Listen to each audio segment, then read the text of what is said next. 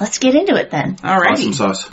I ask that the gods and goddesses of our respective paths bless this circle so that we may be free and protected within this space. And if you have this one word, pagan or paganism. For the pagan community. Exactly. The big umbrella. And that was fucking fantastic. Best Of the year. podcast ever. Hey! To each We're other. three pagans Exactly. We're three pagans. and a cat.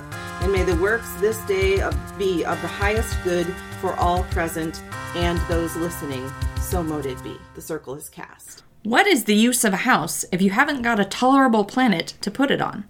Welcome to Celestial Bodies, the Earth, the 118th episode of Three Pagans and a Cat. Our opening today is courtesy of 19th century naturalist Henry David Thoreau. Thanks to Velocity Rose for our intro music. You can find more of their work at velocityrose.com. You may call me Ode. And you can call me not Carr.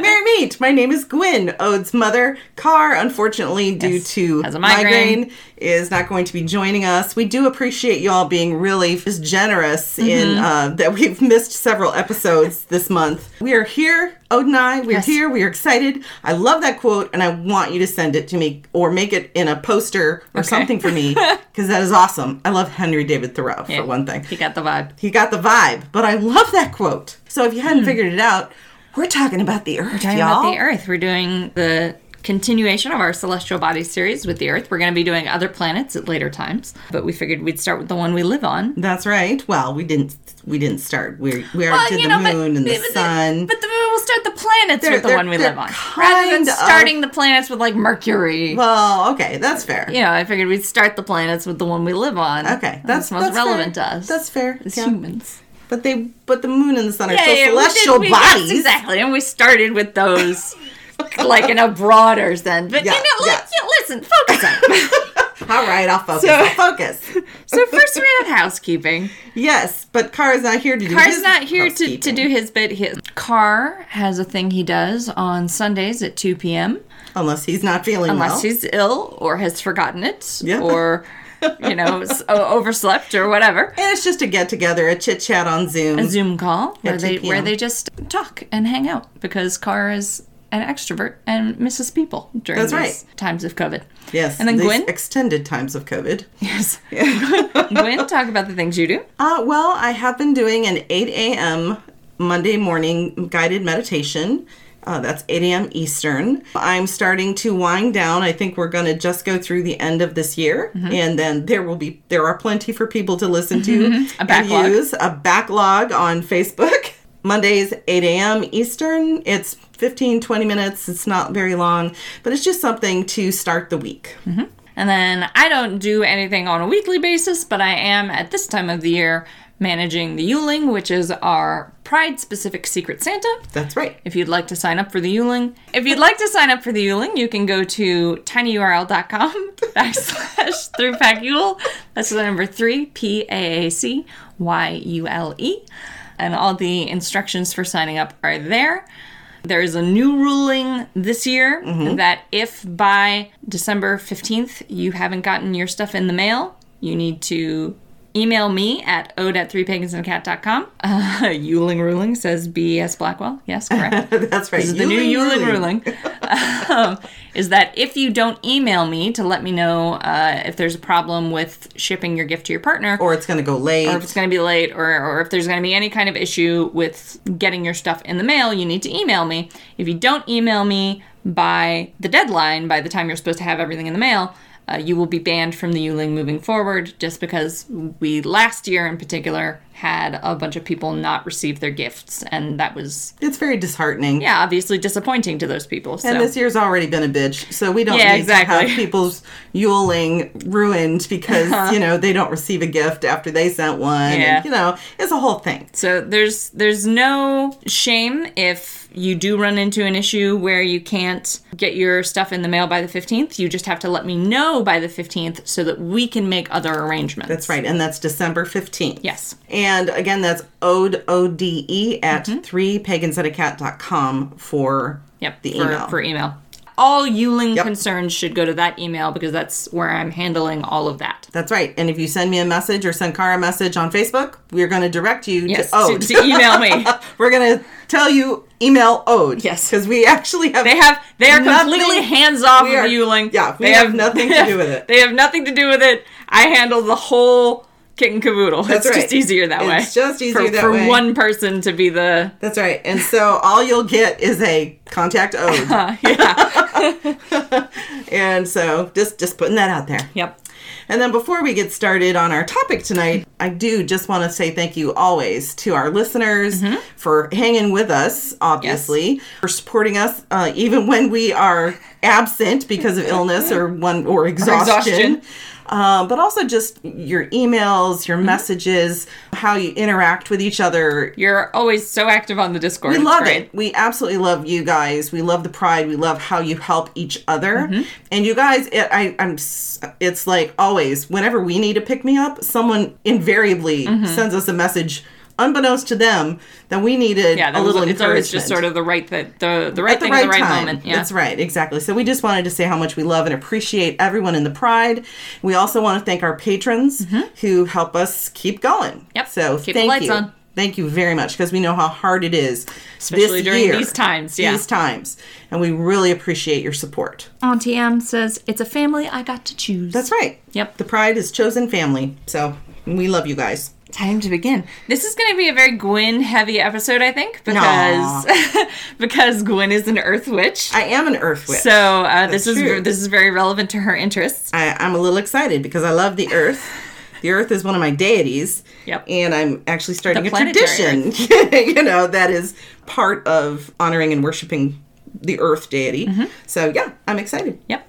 So, but I want to start with some science, like we do when we do these episodes. We're going to start with the basics. The Earth is the third planet from the sun. That's right. Third rock Third from the rock sun. from the sun. It is 71% composed of water. I know. Isn't that amazing? Yeah. And what's more amazing than that is that only 2.5% of that water is fresh water. It's mostly salt. water. Yeah. And that's why, even though our planet is largely composed of water, we still run into, droughts and things. Even though, now we have desalination. We have ways to convert the salt water But it's to make it usable. Yeah, but it's extremely energy intensive. Yep. To do large scale desalination, which is why when there's water scarcity, water's difficult to transport. It's a problem. And this is why things like water rationing still exist. This is why it's so important to take care of the water of our planet. Why? Our hydrosphere is one of the most important components Yes. of this planet, and we fuck it up all the time. The damn time. So we are harping right now on conservation and ecological but problems here because we do need to take care of our planet and water because that's 70% of the... And because we all need it to need it. live. We need it. It's important. Yeah. So, but we're going to get off that and go more science. You can only go, 3 days without water? I think so. Yeah, it's not long. You get 72 hours. Yeah, it's if you don't have enough water. You can go longer without food. You cannot go very long without water. Exactly. So managing our hydrosphere is going to be one of the premier concerns of this species. Moving forward. It continues to be something that we need to care about. More general factoids about the Earth. I love the Earth. One of the things that I think people have sort of a misconception about the Earth is that they think of it as sort of a static rock in space. Which it's not. They know that the rock in space is spinning around things and that it has gravity, but they still think of it as sort of like a solid object. But it's very much not. It's gases our minerals and liquids and our planet is very geologically complex. Yes, it is. So, for starters, we have the molten core, obviously. Yes. Yeah. And then there are layers of sort of strata of matter built up around the core. And even the relative surface of the planet is not static. It's composed of, or it's broken into what we call tectonic plates. Constantly shifting. There are 7 large tectonic plates and quite a few smaller ones sort of sandwiched in between them that are, constantly moving and flowing over the surface of the right. planet.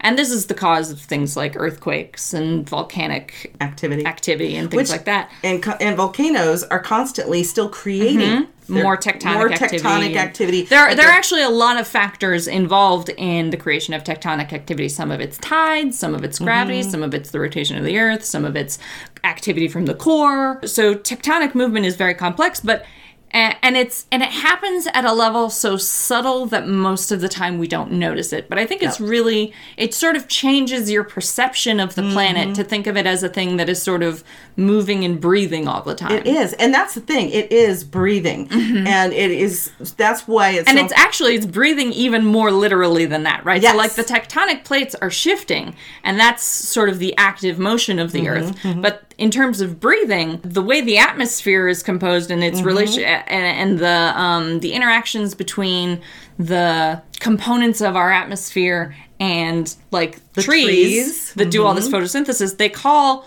the rainforest the Earth's lung for a reason. It really is breathing for all of us, converting carbon dioxide into oxygen. Exactly. And there's a place, it might be here in Michigan, there's another smaller area of breathing that is important to our planet. And the other thing is that there is a rhythm to the Earth. Yeah. That's the thing, is when you have to understand there's a rhythm to the Earth, there's a rhythm to the breath of the Earth as the trees and the plants and the flowers. And it's not even just the ecosystem, right? It's the whole biosphere. The whole biosphere. It's very delicate, but it has this amazing balance that allows all of us to exist here. And even that balance is constantly shifting. It is. We've had on this planet multiple extinction events. We're currently arguably in one right now called the Holocene extinction event, which is the activity of mankind on the Earth causing the extinction of multiple species. But prior to us, there have been conventionally the, quote, big five mass extinctions. And in the course of the 4.5 billion years that the planet has existed, and the potentially as many as 4.1 billion years that life of some kind has existed on it, 99% of all species that have ever existed on the Earth are extinct. Some of those species weren't around for very long. Some of them weren't very complex. Most of them were extinct long before we existed as a species, or even our ancestors existed as a species. A lot of it was prokaryotic life or very, very simple life. But 99% of all species that have ever existed on this planet are extinct now because the planet is more enduring than any of the stuff on it. Yes. That's one of the things that I think conservation sort of misses the mark on. You often see conservationists talking about preserving the planet for the planet's sake. But the planet's going to be fine. The planet will exist. It may exist in a different form. Exactly. It may adapt to something else, to some other form of life. But really, what conservation is about is preserving our species and the species that exist with us. Exactly. And that we do need. We are part of. So this is the thing that I feel is very important, and I've heard other pagan leaders talk about this, and I've raised my voice on this as well on Patheos Pagan, and that humanity, and I do blame several large religions for this concept, humanity does not live above nature. We do not rule above nature. We live within it in a partnership. Right. And we have forgotten all that in a lot of ways. We try to conquer and rule over and marshal the resources, but we forget we actually live within nature and need to work in cooperation with it. I think the first stumbling block that we've encountered with this concept of being part of the biosphere and part of the ecosystem rather than the rulers of the ecosystem is that we don't think of humans as animals. Right. Humans are just your bog standard mammals. Yep. We're not special. We're just normal animals. And I know now, admittedly, we're strange animals. And very sophisticated animals. But we're still just animals. We have the same kind of instincts. We have the same kind of emotional range. And they're even other tool-using animals. They just aren't as sophisticated in their tool use as we are. We are exactly the same biologically, right? Like in terms of our construction as any other animal on this planet. We're very close. All of the species on Earth are very similar on like a molecular level. Exactly. And so I think that's important to remember. And so when we are, when we're trying to do things like preserve water, preserve the rainforest, take care of species that are in danger of disappearing from the earth, whether it is an animal or a plant or a tree or whatever it is, any of these conservation and eco-friendly things that we do, it's not really to save the planet. No, it is to save our environment and to save our species and the species that we live with. I think describing it as our environment is a very useful way to do it. Because it's not the planet or even the other species on the planet that we need for the planet to continue existing in the way that it currently does. What we need to preserve for the sake of humans is the environment we are capable of living in. That's right. That's right. And so our habitat. Our habitat. We need to preserve our habitat for us and our animal friends and our plant friends and our tree friends and our fish friends. We need to preserve our biosphere. Exactly. That's what we need to work on. But that's the thing, when you really stop to think about it, and I'm going to just say this right here, right now, the earth is not fucking flat, okay? I'm just going to put that out there. No, that's true. Accurate. And it is an amazing, beautiful, it's spherical, but yet it's almost oval. It's not actually a true sphere. It's not actually a true It's a spheroid. But it's a spheroid. And it's this beautiful amalgamation of complex systems that work together. And those are the reasons why we, are able to live here. Yeah. And where we are in position, in relation to the sun, the fact that we have a satellite called the moon that works with us. There's kind of a fascinating, catch-22 with the Earth, where, on the one hand, Carl Sagan, pale blue dot speech, we're not special. No. Right? We're a tiny, unremarkable mote in the universe. Yep. But on the other hand, the exact placement of our specific pale blue dot has allowed our planet to give rise to very complex forms of life, like us, capable of contemplating our own existence. That's right. Which is not the case, as far as we can tell, for most planets in the universe. So we're in the weird position of being both completely unspecial and very special. At least to our knowledge at this point. Right. Exactly. Science is always changing. Science is always changing. Join our Tiger Amanda and relax with the salts of Wonderful Body Co. These soaks and scrubs, inspired by popular books and characters, are designed to delight multiple senses with fragrant scents and sparkling mica. You can also find a small selection of rollerball fragrances. With a couple of dozen options available, you're sure to find something you like in the Wonderful Body Co. collection. This week, Ode is recommending the Lestat de Lion Court, with notes of whiskey, citrus, and smoke. Find Wonderful Body Co. online at wonderfulbodyco.com or go directly to the shop at etsy.com/shop/wonderfulbodyco. We talked about the fact that the planet breathes. It moves. It has rhythm. It's a living thing. It's a living thing. It's just not living in the way we think of life. Exactly. But in my UPG, Unverified Personal Gnosis, for those who don't know what those designations mean, for me, that means that along with over those billions of years and the way that the Earth formed, and then life began in its various forms, and it has grown and changed over the millennia. In that span of time, the spirit of the planet developed and evolved and became what I believe is a spirit being, a primordial spirit being, a deity. But here's sort of the same way that a human being's spirit grows from, birth to adulthood, but just over a much longer scale. Much longer period of time. And I think that is how things that, that we understand, the spirits of plants and trees and rocks and all these things that have developed and grown and become part of our of our world over time. And I think that's why our ancestors, I honestly believe our ancestors were much more spiritually in tune with the earth and understanding those rhythms. I feel like it wasn't just they were primitive and ooh, there's a big light in the sky, let's Spooky, worship it. spooky, worship it. No, I feel like they were more in tune. They were more a part of the process and the development, if you were. And as time went and societies grew and humanity began to understand and learn, they created, they started to understand deities. And I think that is why we have so many earth deities, among others. Okay, I have a couple of points I want to make about that. Sure. Like I said, that's just my UPG. The first is that although I agree, obviously, our most ancient ancestors were spiritually aware, I am hesitant to make claims that they were more or the most spiritually aware for two reasons.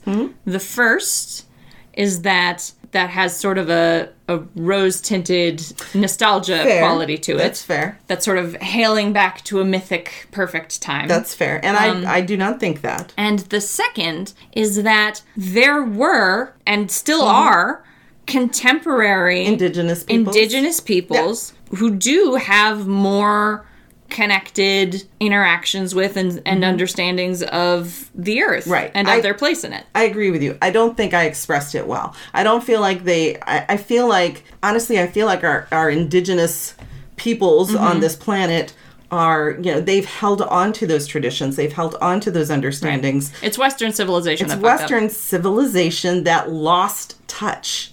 And I feel like even our... It started with feudalism. Damn them. No, but I feel like even our European ancestors, the Celts and the Vikings and further back, and the Egyptians and the Greeks and all these different people groups, as they grew and they developed, I just feel like they had a better sense of rhythm of the planet, and they had a better sense of its actual spirituality. And that's how they started to interact with these spirits and with these deities, or those beings that became deities for them. For instance, the earth. Okay, let's talk about the very many earth deities. There's so many. Generally, when you have a personification of the earth, it is generally considered female. We have a lot of Mother Nature, the Earth Mother. There are a lot of earth goddesses. And that personification does tend to also coincide with those chthonic deities of the underworld, those things that are beneath the surface of the earth. And so you've got Gaia, who was the Greek primordial deity. The classic personification of the earth. Terra Mater, I believe, is Roman. Exactly, that's her Roman. But like, for example, in the Egyptian culture, they had a sky goddess and an earth god. So kind of a reverse. But you don't find as many earth gods. You find many more earth goddesses. In the Manipuri, they had Linaral Sidabi.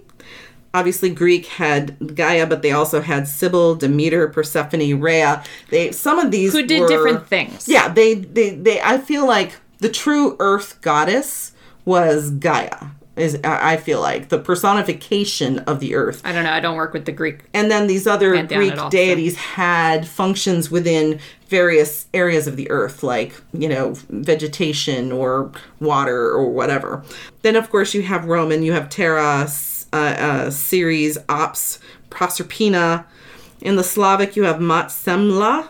In Incan, you had Pachamama. In the Hindu, you have Prithvi, although they do have an earth god, but it is, that they recognize. But he's more to do, if my reading was correct, it has more to do with the element of earth and water, because Prithvi is more considered, the mother earth goddess kind of figure. The personified earth, yeah. Because there's usually a difference between a personified earth and an earth deity. Yes, and I feel like these that I'm mentioning right now are the ones that these cultures tend to think of as their personifications of earth. And then they have others that are... Like Demeter is not a personification of the earth. She's an earth deity. She's an earth deity. Yep, exactly. But in Native American, you've got Spider Grandmother. In the Norse, you have Sif and... What is that? Yard? Yord. And... We'll get into the Norse. I'll Okay. talk about that separately. Okay.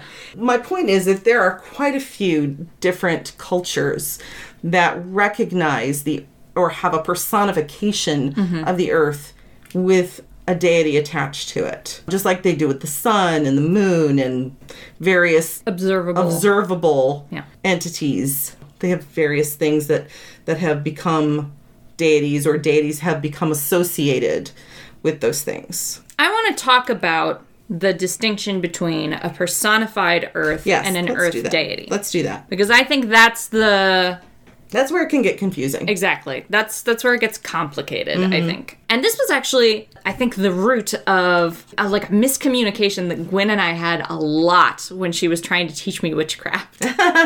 Yeah. I think of the personified earth as being the planet, having very little to do with the green parts of the planet, because I think those are a separate sphere, right? Because, like I said, 99% of all species that have ever been on this planet are extinct. Right. Trees are, especially the trees we have now, though quite old, are relatively new. Yeah, they're different species Exactly. than what we had primordially. Exactly. Like the greenness of the planet isn't the root of the planet to me. The root of the planet to me is from like core to mantle. Core to mantle. And so when Gwen would tell me to connect to the earth, she and I were not connecting to the same thing. Actually, we were. I think I just wasn't communicating it clearly. Okay, explain that, because to me it never felt like we were connecting to the same thing. That's fine. But then I will add, as a caveat, I do also feel that while, yes, I agree that the planet itself, from its core to its crust, is the earth deity, right? I also feel like that which lives above and within its sphere is part of the deity. See, Or I'm at not least sure part of its sphere of influence. Yeah, that's complicated. I'm not sure I agree with that. That's okay. This is one of those areas where Gwen and I have like And a that's slight fine. difference of opinion. And that's cool. But so the personified deity, the personified earth, is conventionally a deity who is thought to make up the body of the earth. Right. In some way. And an earth deity, as distinct from a personified earth, is just a deity who has whose authority. who has authority, whose sphere of influence includes something earthy. And that can be a huge range of things. Huge range of things. That's why you have some of the earth deity personifications that I looked up were water and Or like you listed Sif among the Norse as an earth deity, and I wouldn't think of her as an earth deity she's at more all. air and sky, right? Or is No, that- no. So we actually don't know what Sif's business was, but she has one myth where her hair is described as golden and Loki cuts it off. And it's thought Rude. that maybe that was a metaphor for agriculture, for gathering wheat. Okay. So, like, the most you could say about Sif is that she might be an agricultural deity, like Freyr or Freya, who also have agricultural associations. But I wouldn't think of her as an earth deity necessarily, because agriculture is human activity on the earth. Does that make sense? Yeah. So, like, you could consider her an earth deity because her sphere of influence is to do with things that grow in the earth. Well, it's like Hecate can be considered not just a chthonic underworld deity, but an earth deity. In fact, there are scholars who believe that pre-Greek, that she was potentially an ancient earth goddess of some form or other. But she does have influence over land, sea, and sky.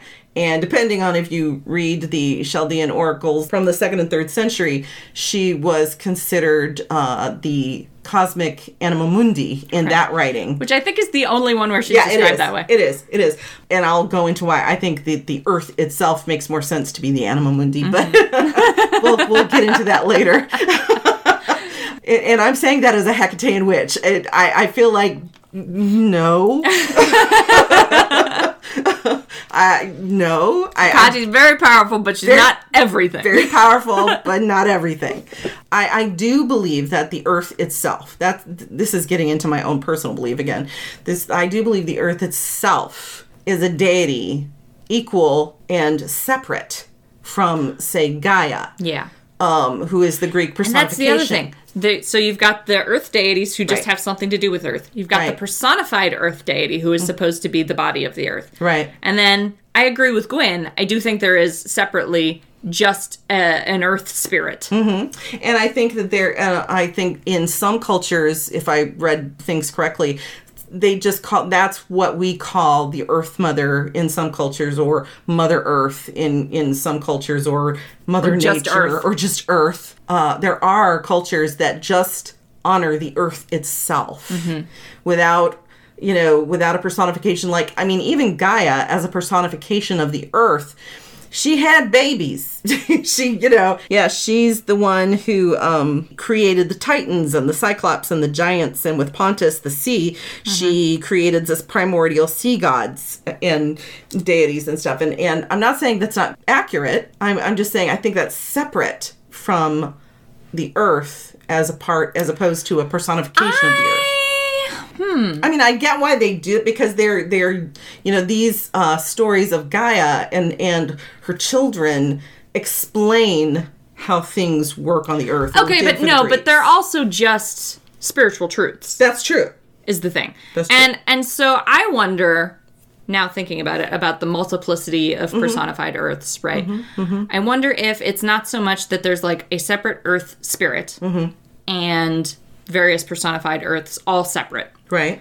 I wonder if, and this is moving a little bit in a soft polytheism direction that I don't usually, so I'm not married to it. Step back. Yeah, I'm not married to this. But I wonder if maybe the spirit of the planet that all these is sort of a root, and all these personified Earths are manifestations or expressions of that spirit. I could see that. I mean, I am still working out my own understanding of the Earth deity. Right. So right now I have more of a hard polytheist. Gwen's building a theology. I'm building a theology. But I have more of a hard polytheist view of this is a separate primordial spirit for this planet, and the see that's where I usually am. But I can see where you could say, but these are faces of that or personifications of that core spirit, of that anima mundi. Yes, like I said, I'm not married to this. No. I just it doesn't seem right to me for the personified Earths to not be the personified Earth. Do you get me? Say that again. It doesn't seem right to me for the personified Earths to not be the personified Earth. Yeah, I get that. I understand that. Yeah, I get that. And I'm not saying... that's a built-in core part of their identity. And I'm not saying they're not. I'm just saying I have a different understanding of the primordial spirit of the Earth at this point. I'm not saying I'm not open to changing my mind. Because it's UPG. Of course I'm open to changing my mind. That's the beauty of UPG, everyone. Adaptable. It's adaptable, and you can... That's the thing I want people to understand. Yes, you can always change your opinion. You can always change your opinion and your understanding. As you get new information. I feel like because so many of us come out of other religions that are more, no, it has to be There's one truth. There's one truth, blah, blah. You question yourself if you start getting new information or you hear someone else's, understanding. You go, oh, wait, that kind of makes sense. Like I'm doing right now. Live on the podcast. Get ready, Green Earth Witches. You might have some new info coming at you in Module 4. But yeah, no, that's the whole point. Is that we can grow and adapt and change as we get new spiritual awareness, as we grow. I'm okay with that. I don't think, I'm not married to one understanding of the Earth as a deity. Right now, the deity that I call the Earth deity is this core anima mundi, this core primordial spirit of the Earth itself, the planet.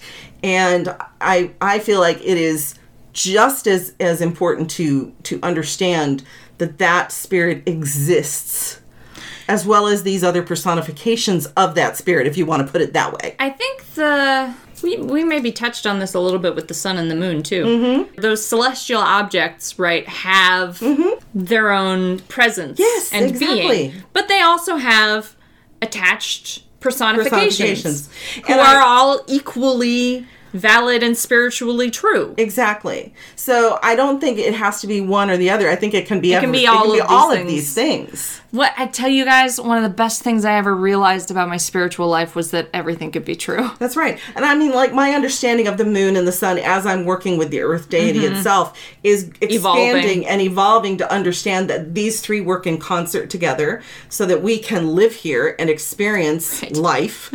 And experience spirituality and all that, and experience these entities as spirits. And a number of other entities. And as well as other entities. But I also recognize Mani and Selene as representations or personifications of the moon. Yeah. Or Sol or Apollo as personifications deities of the sun. Yeah. So and it's the same thing, like Earth Mother, Gaia. I do recognize and understand these deities as part of my understanding of the earth.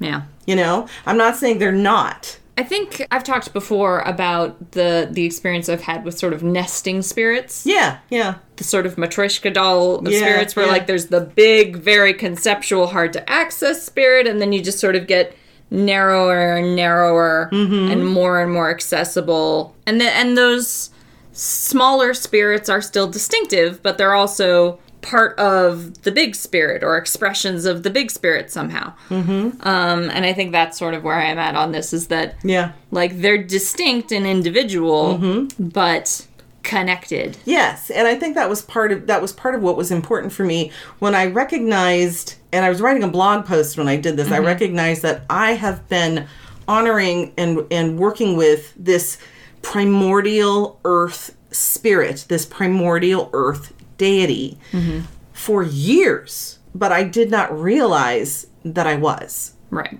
Because I've been working with all these other personifications. More accessible. Scubus actually said something really good. Yeah, I saw that. When you get back to those larger spirits, the earth, the sun, the various elements, it makes sense to me that they would have various personifications that might come forward when they interact with us tiny, more temporal beings, because holy shit, interacting with something as big and old as fire could be so intimidating and incomprehensible. Exactly. The Earth is 4.5 billion years old. Exactly.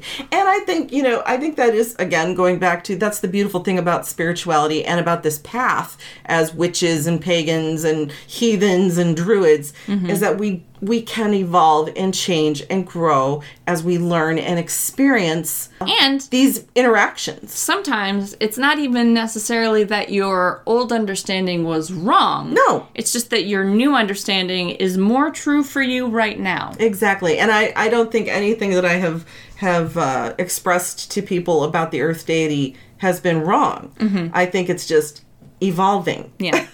It's in progress. And the reason I do say the Earth or you're deity, in progress, I guess. I'm in progress. We're in progress. Exactly. The spirits are what they are. They are what they are. And we're in progress on trying to understand them. That's right. But like one of the reasons why I say Earth deity instead of Earth Mother, because for years I have... You said Earth Mother, yeah. Earth Mother. I've worked with Earth Mother.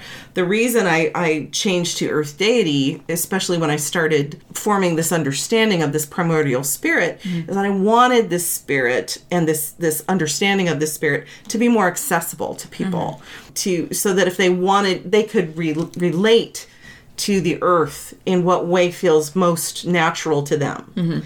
And so it's gender neutral, because it's just the earth, right, not just, but the earth doesn't have one. The earth is a primordial being. Yeah. I think that's the most important thing to me to get across to people, is that I feel like the earth is itself a primordial being that is deserving of recognition, just like the sphere that is the moon and the star that is the sun.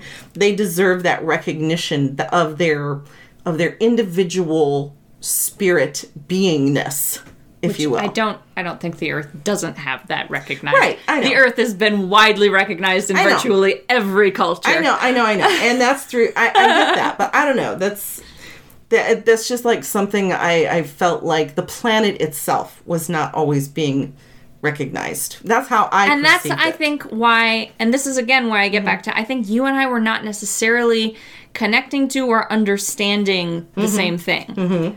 I think, like, those personified Earths are the planet. Yeah.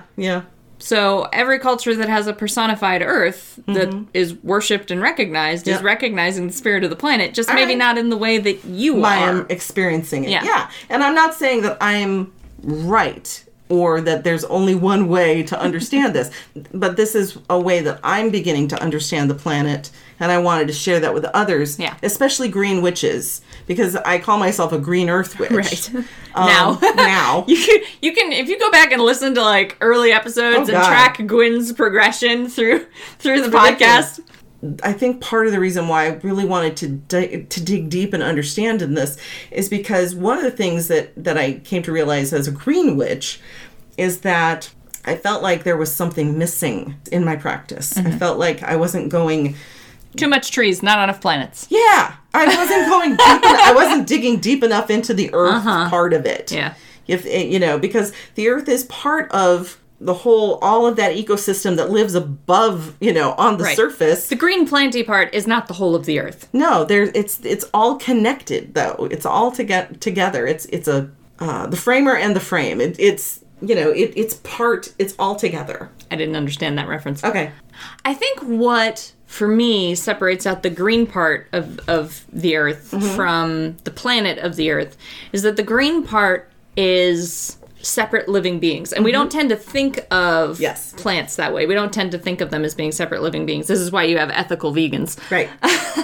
Who are like, I don't harm anything when I consume food, but you do. You harm the plants. That's right. And they've done science on, like, plants warn each other when they're being so harvested and chopped down. And, like, so much mycelium networks communicating and sharing resources with each other. And I did a blog post on trees. It's fascinating. It talks about they go to sleep and they wake up and they move in this rhythm. Yep. It's really a fascinating article that I then was like, oh my God, look at this. Read this article, you people. Yeah, and I think that's something that I think gets sort of subsumed into the earth.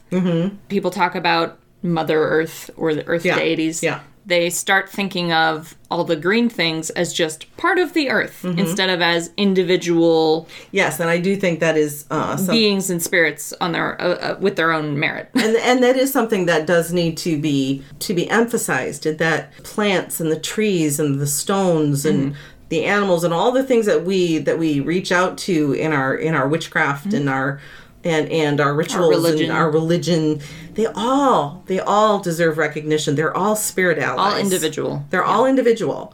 And they all have their own personalities, and you interact with them. And like, just because you can identify a plant doesn't mean that it's not like an individual entity, right? Exactly. Like, I think people think of the earth as like just a bunch of green shrubby bits that they don't like, that not distinct.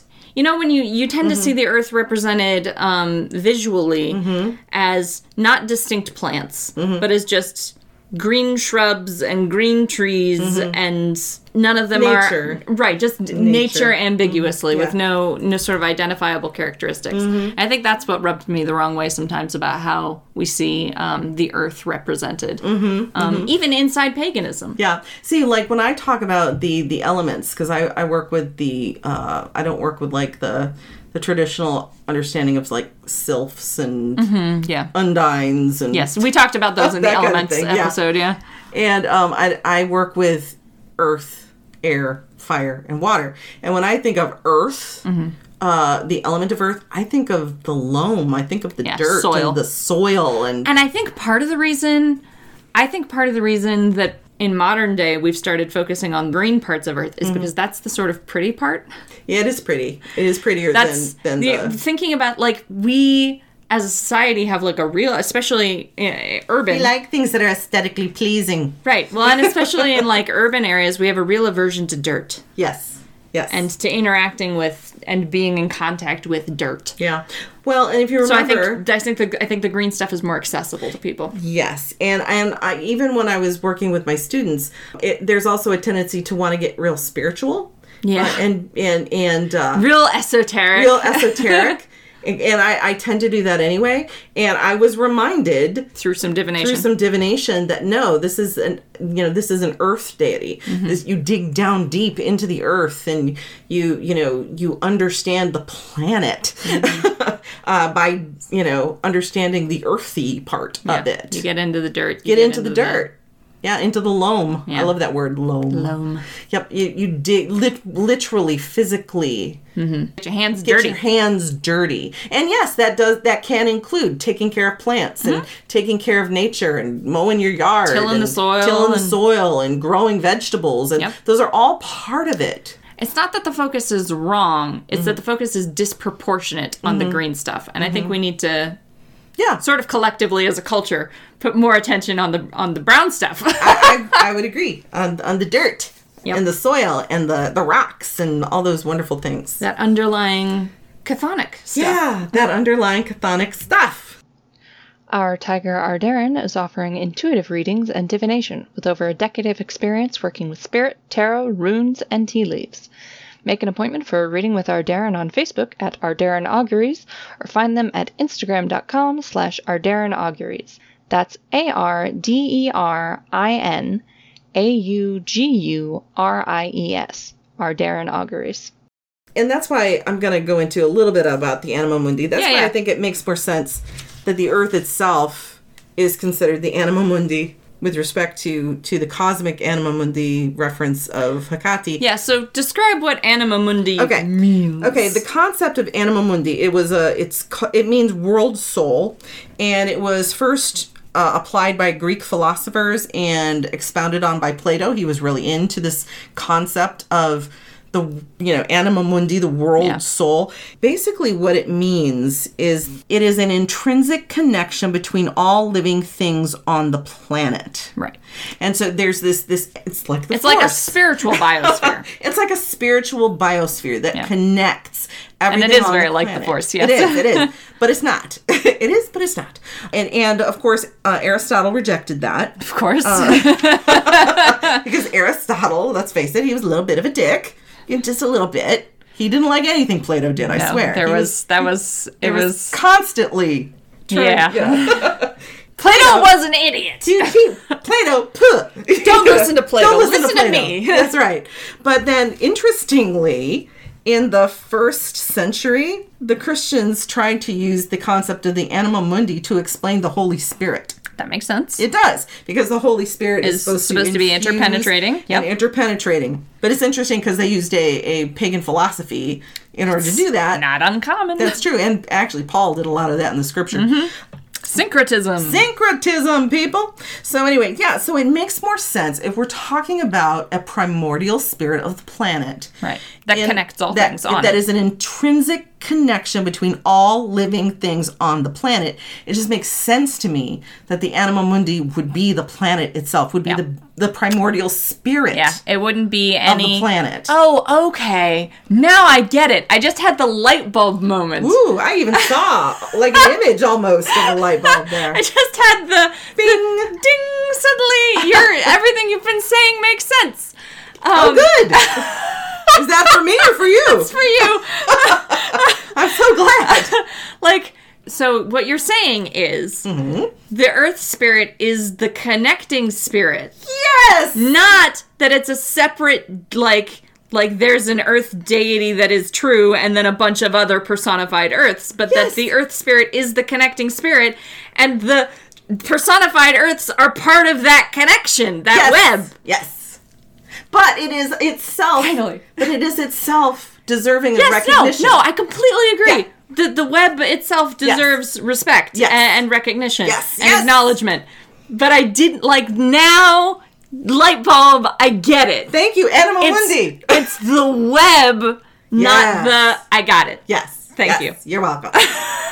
I know, I'm not always good at explaining these because it's hard to put esoteric spiritual things into human words sometimes. This is why we sometimes create new ones like numinous. Right. But yes, so it's this understanding. And that's why for me though, as I connected to this Anima Mundi of the planet, I felt like this Anima Mundi, while it connects all things, right, It is the framer and the frame. Yeah, I if get that it makes now. sense. I get it? that. Yeah. You get it? That didn't make any sense to me before, but I now get it you now. understand. I get Okay. it now. It made itself. It made itself, and it deserves recognition as the core, Okay. as a separate individual deity, as well as part of this beautiful web of, Right. of spirit. Yeah. Scubus asks, sort of like a Venn diagram? If I was very good with Venn diagrams, then probably, yes. We'll ask Ode that, because is that a math thing? 'Cause A Venn diagram. I'm not good with math. A Venn diagram is when you have overlapping circles. You've seen Yes, I've seen. Yeah, I think that would be a good, actually, I think a Venn diagram would be good in the, It's just a very complex Venn diagram. very, very complex with the Earth deity in that center. in that center point. And it's building and all out. the diagrams outwards Yes. from it. Yeah. Yes. And so all of the things upon its sphere are part Are part of that. of it. Are part of But it. are also separate from it. Yes. Because each circle in a Venn diagram is its own separate piece. Yes. They Exactly. just overlap in certain specific areas. Yes. Exactly. Okay. Get it. And So again, sometimes it just takes that. it takes talking things out. That's why we love doing this. Yeah. Is because, like, I'm trying to explain a concept, or Ode is trying to explain a concept, or when he's here, Carr is trying to explain a concept, explain yeah. a concept. And we just have to talk around each other until we get it. Until finally there's a click. light bulb moment, and we get it. So thank you for describing the Anima Mundi in exactly that way. I Yes. finally got my light bulb moment. I do have a so good. UPG question for you. Yeah. What is the experience of, like, does it have a personality? Okay, this has been really interesting for me as I've explored this. What I've understood is, like, when I relate to, say, the Earth Mother or Gaia, because Right. for me the Earth Mother is Gaia. Okay. That's more of like A more accessible. like talking you and me kind of, like you would with other deities, like with Right. with Hecate or Frigga or Loki or right. whatever. The usual kind of deity interaction. The usual kind of deity interaction. For me, working with or experiencing might be a better word for it. There are some spirits that are like that. Experiencing the Earth deity, it's more visceral. It's more emotional and less words and just more concepts, if that makes sense. It's bigger. It's bigger.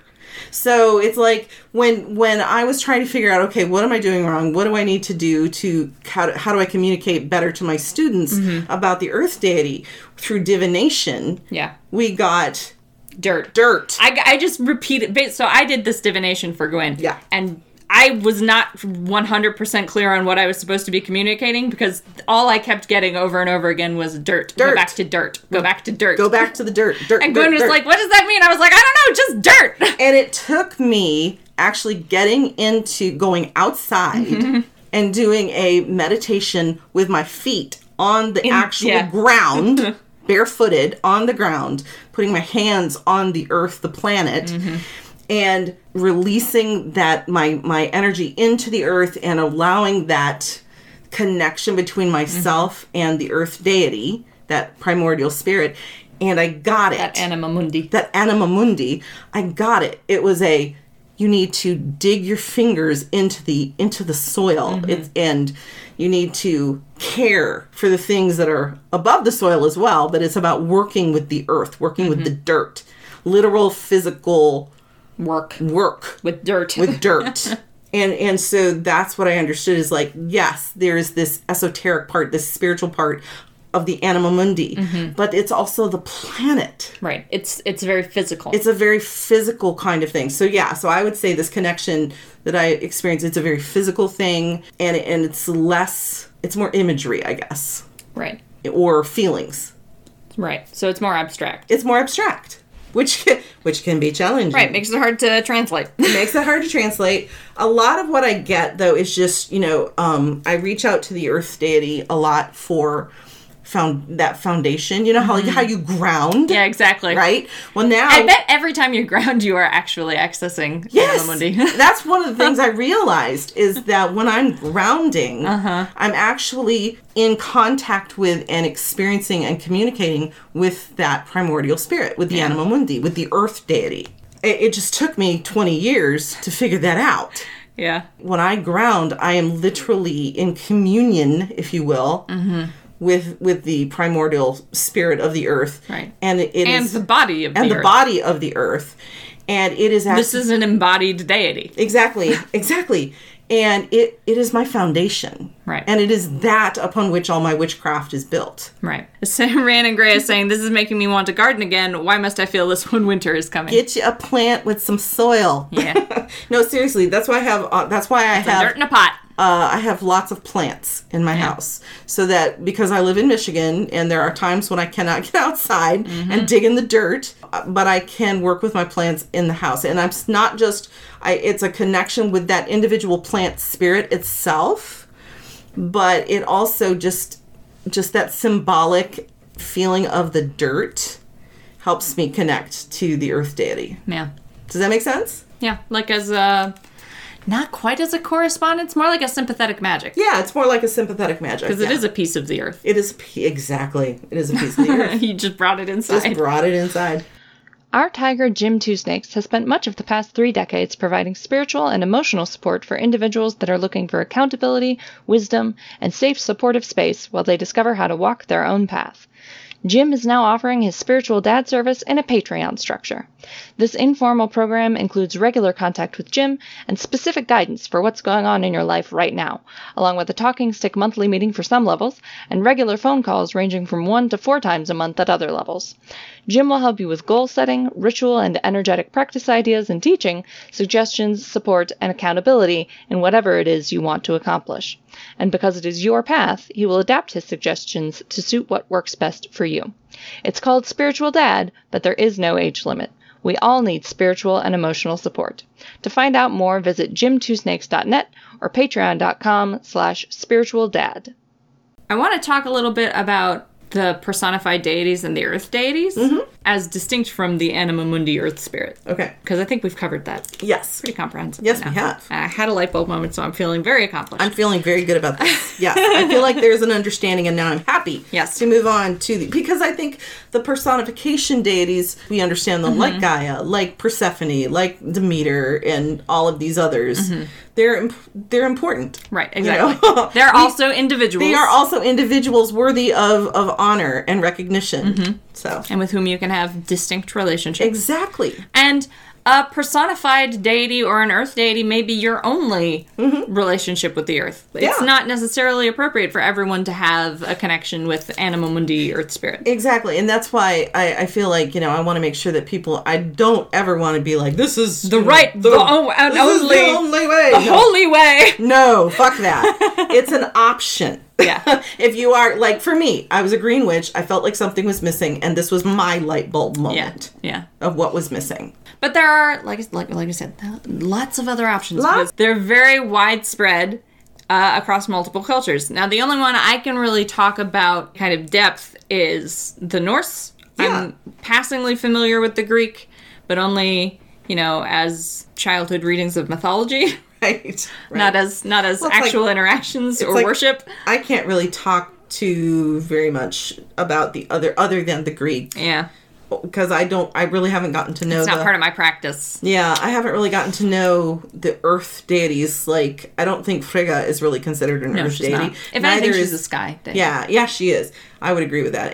Or Brigid. I don't think of her really No, as she do the fire. Yeah, well, she do all the things. All the things. She's very We busy. discussed that. Yes. She's very busy. So I don't feel like the other pantheons that I'm involved with, which are Celtic and Norse, have really given you a connection to have Earth really deity. given me to their earth deities. Yeah. Yeah. I do some work with the earth deities and the personified earths of the Norse pantheon.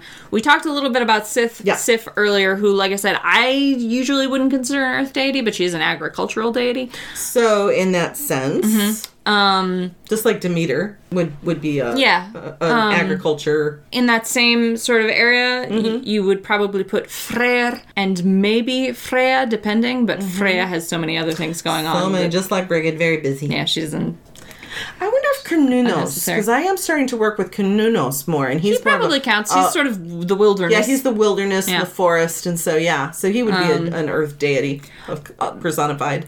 In Norse cosmology, there are sort of 3 primary groupings. And those are the Aesir, who are the best known and most popular, the Vanir, who are allied with the Aesir, and the Jotun, who are enemies of the Aesir. The way these are conventionally split up is that the Aesir are concerned with civilization and sort of human business. So they deal with more abstract concepts like justice and the actions of civilization. The Vanir have to do with what we might call tamed nature that humans interact with and act upon. So things like agriculture. Right. And like Njord is sort of human activity on the sea, as opposed to Hran, who is sort of death by the sea, and Aegir, who is sort of the sea, the personified sea. Okay. See, I would probably go with the personified sea if I was looking for an earth-related deity. So Aegir and Hran are actually Jotun. Oh, okay. So Njord is the Vanir sea deity. Right. But he's to do with, like, fishing. Right. Things like that. Aegir and Hran are sea gods from the Jotun branch of Norse cosmology. And they're joined by many other Jotun. In the way that the Vanir are to do with tamed nature, the Jotun are to do with wild nature. Okay. The forces of nature which act upon humans as opposed to humans acting upon nature. If that makes sense. You see a lot more personifications in the Jotun than you do in the other two branches. There are two, what I would consider sort of primary personifications of the earth in Norse cosmology. And then there is a lesser-known Vanir who sort of breaks with Vanir tradition. Okay. So we'll start with her. She's the wife and sister of Njord, and she is Nerthus. Nerthus we know very little about. We have one description of rituals that were undertaken for her that involved human sacrifice. Sort of in the same way that Freyr and Freya have these very similar names that basically mean Lord and Lady. Njord and Nerthus, their names actually come from the same root, which is why we're relatively confident that Nerthus is the sister wife of Njord, who is described elsewhere. Gotcha.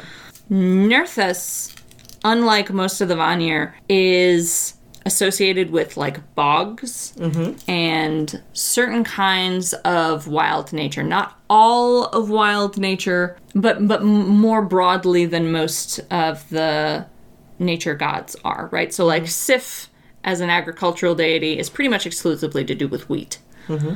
Nerthus is wild places where men are not supposed to be. And she's sometimes considered sort of a gatekeeper to those places. Okay. So, like, if you want to go into a sacred bog or a sacred grove, or if you want to trespass into nature's territory, it's Nerthus you should be consulting. Okay. And she may decline to give you permission for that based on her own essentially unknowable whims. Okay. So we have Nerthus, who's sort of she has sort of a menacing character to her. Kind of like Hecate with her. Yes.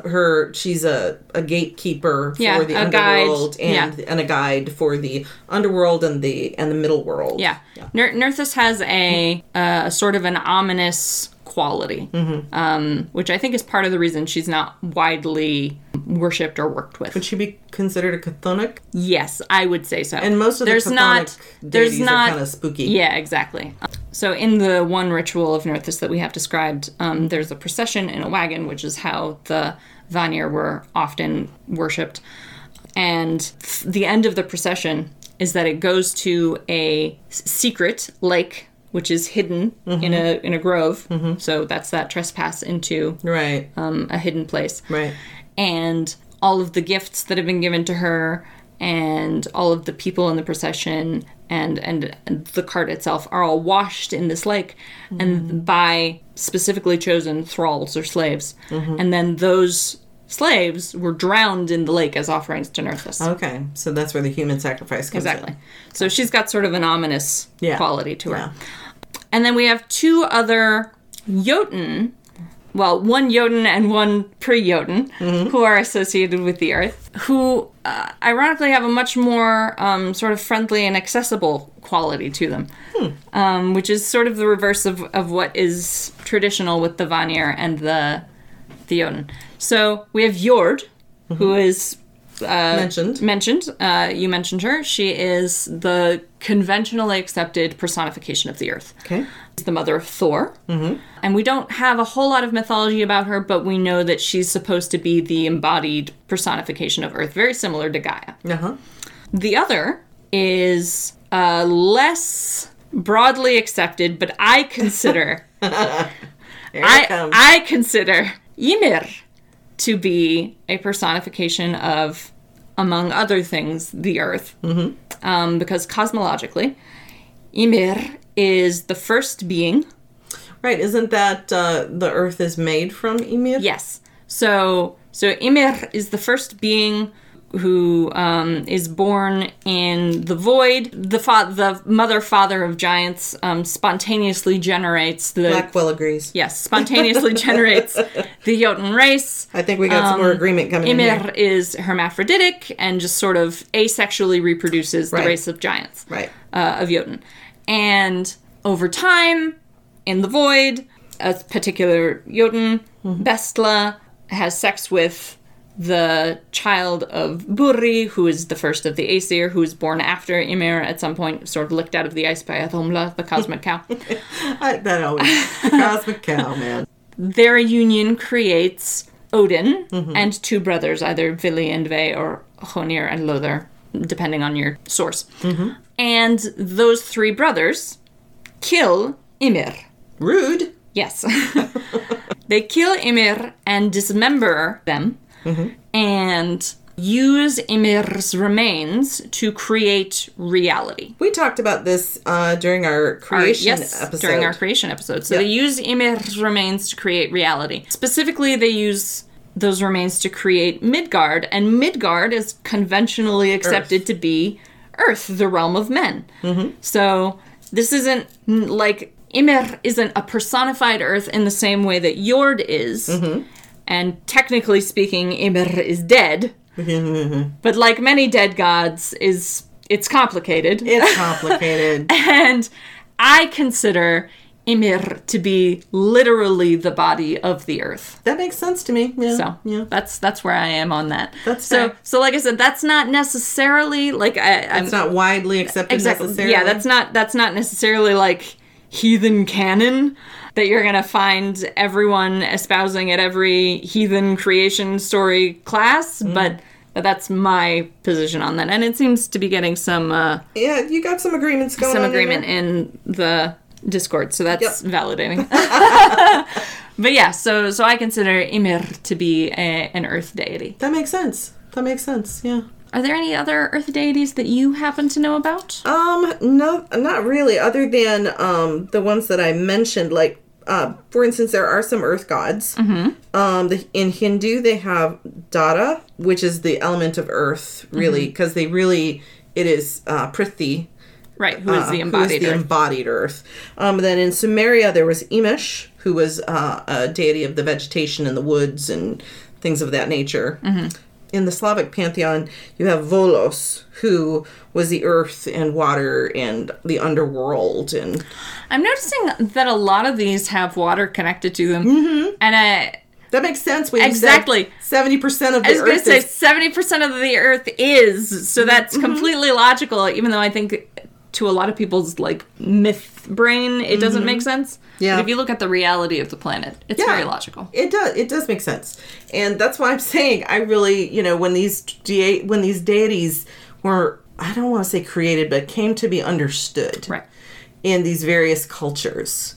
That's why I feel like, there was a connection that, as we mentioned, indigenous peoples still have. Yep. They haven't lost that connection.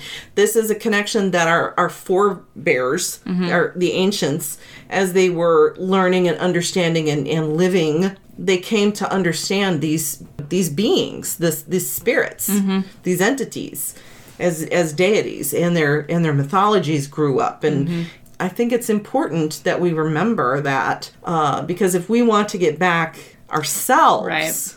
I feel like, into that connection, not living above the earth, but living within. And it can't be just a spiritual connection. No, it has to be. Because I see this a lot with pagans, is people will be like, I feel very spiritually connected to the earth. No, and that's Bible But then point. they don't do any conservation work, Exactly. In fact, I wrote a blog post last year about how we need to protectors of the earth, and we need to be ecologically friendly and ecologically minded and save our biosphere, if you will. And I had someone comment and said it is one of the hardest things in the world is to get pagans to follow some of these. Because they feel like they're doing the spiritual half, so they don't have to do the practical half. Well, I don't even think it's pagans. I just think it's people. Yeah. I think, in general.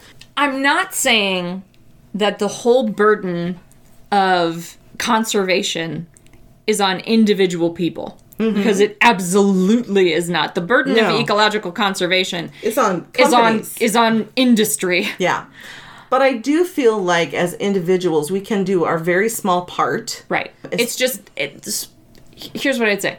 Doing your small part isn't enough. We have to... Oh, we have to push. We have to make the industries do their part, too. But I think we are more inclined to push the industries to do their part and our governments to do their parts if we ourselves are also doing our part. And plus, for me, it's part of my devotional Right, it's part of your practice. It's part of my devotional practice to the earth and the earth deity is to remember these things. I'm not perfect. There's definite room for improvement, but the point is to do it, And we have to, live under capitalism. And we have to live under, we do what we can. But for me, it's not just the esoteric, it's just that getting in the dirt thing. The practical. The practical has to be a part of it. Yanni is saying, life is busy and it looks like such an overwhelming problem. It's hard to convince people that them taking that time out of their busy lives to do that little bit will make any difference anyway. And I agree. That's what they found. And I agree with you. They called that part of that phenomenon climate despair. Yeah, yeah. Which is an actual sort of psychological phenomenon that they've been studying recently. That people just feel like it's out of their control. Right, right. And that we're doomed. Yeah.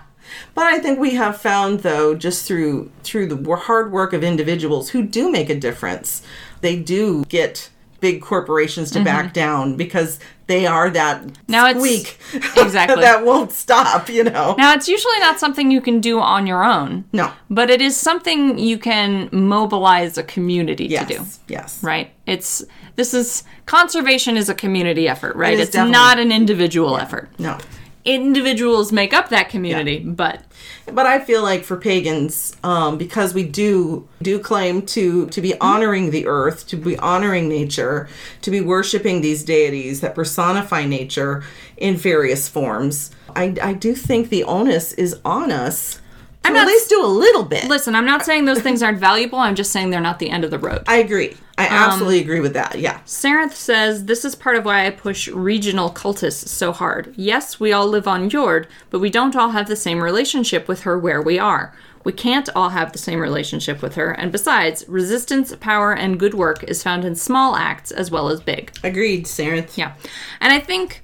So here's the thing, I guess, where I fall finally on the conservation issue, and then I do want to move on. Yes. Is that the big changes need to happen and are the only thing that's going to make a real difference in conservation. Agreed. But the small changes are good for you. Yes. That's where I am on that. I agree. So do both. Yes, do both. But now I want to move on to planetary magic. Yes. So something that I found interesting, because I don't really do planetary magic, I looked it up, and I guess in the classical system, the planetary magic system is from Earth. And only relates to the things you can see in the sky from Earth. So it includes the moon, the sun, Mercury, Venus, Mars, Jupiter, and Saturn. But it does not actually include the Earth. That's interesting. Yeah, I honestly, I will confess, I haven't looked into a lot of planetary magic. So my bent is more toward Earth magic. Yeah, more sympathetic. Yeah. The planetary magic system, I guess, originates in like alchemy times. Like music of the spheres? Yeah, kind like of thing? 18th century. It was Yeah. based on a geocentric model Uh-huh. that still believed the Earth was the center. Right. And everything moved around it. The Earth, yeah. And so that's why it only includes the things you can see from the Earth. I got to admit, I have this kind of like, I do have this rosy little, the alchemists. They were trying so hard. They're trying so hard, man. Not getting very far. Trying to make gold and, you know, and discover the elixir of life. Which we did figure out how to do. Yes. But you need machines they did not have back then. And I'm not trying to be condescending. I mean, I have real respect for these people. They were early scientists who were genuinely trying their best. And they were early scientists, and I think that's important for people to understand how closely connected. They were early chemists, really. Yeah. And how closely connected magic and science really are. Yeah. There's a lot of overlap, especially in the early days. Yep. So yeah, we don't really do planetary magic, neither of us. But while I was looking into it, I discovered that although planetary magic, the traditional sort of classical planetary magic system, because it's geocentric, doesn't include the Earth technically, because all planetary magic is done on the Earth. As the point of origin. Exactly. There have been some movements among individuals to sort of broaden the scope of planetary magic to include planets that we can't see, like Neptune and Pluto.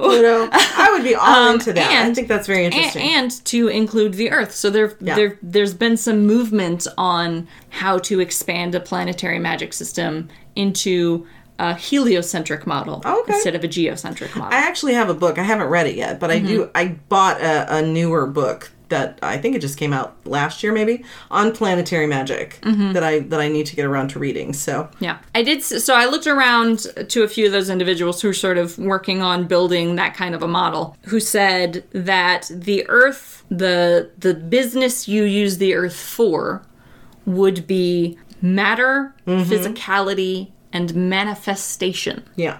Because, sort of tying back to that original geocentric model, the Earth is where things happen. The Earth is where you do planetary magic. So it is the point of manifestation.